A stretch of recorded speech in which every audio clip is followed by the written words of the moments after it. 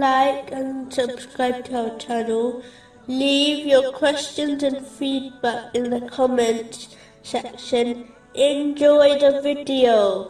Continuing with the last podcast, which was discussing chapter 7, verse 71. Do you dispute with me concerning mere names you have named them, you and your fathers, for which Allah has not sent down any authority? It is important to understand that the famous statement, ignorance is bliss, is not true, especially in respect to religious affairs and the hereafter. Unfortunately, some Muslims believe, just because they do not know an Islamic rule, they are exempt from obeying it, and Allah, the Exalted, will not hold them accountable for it.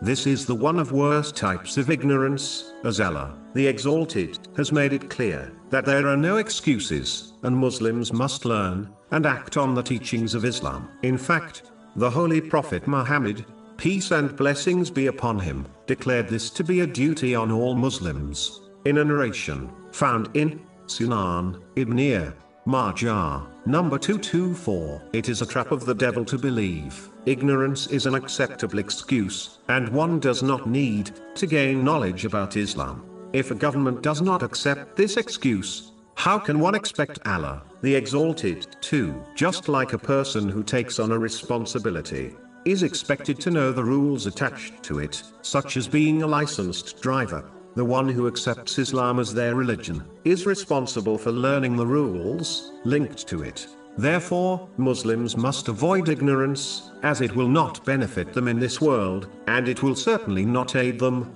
in the hereafter. Moving on to chapter 7, verse 72. So we saved him and those with him by mercy from us, and we eliminated those who denied our signs. This verse reminds Muslims that no matter how difficult a situation they are facing may be, Allah, the Exalted, will give them a way out and a relief, so that they achieve peace of mind and an abundant reward.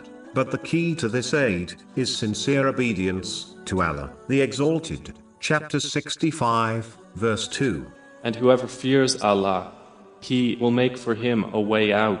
A Muslim should never doubt this, as history clearly shows the countless times Allah, the Exalted, granted victory and safety to his obedient servants in the face of impossible odds, such as saving the Holy Prophet Ibrahim, peace be upon him, from a great fire. Chapter 21, verse 69. Allah said, O fire, be coolness and safety upon Abraham.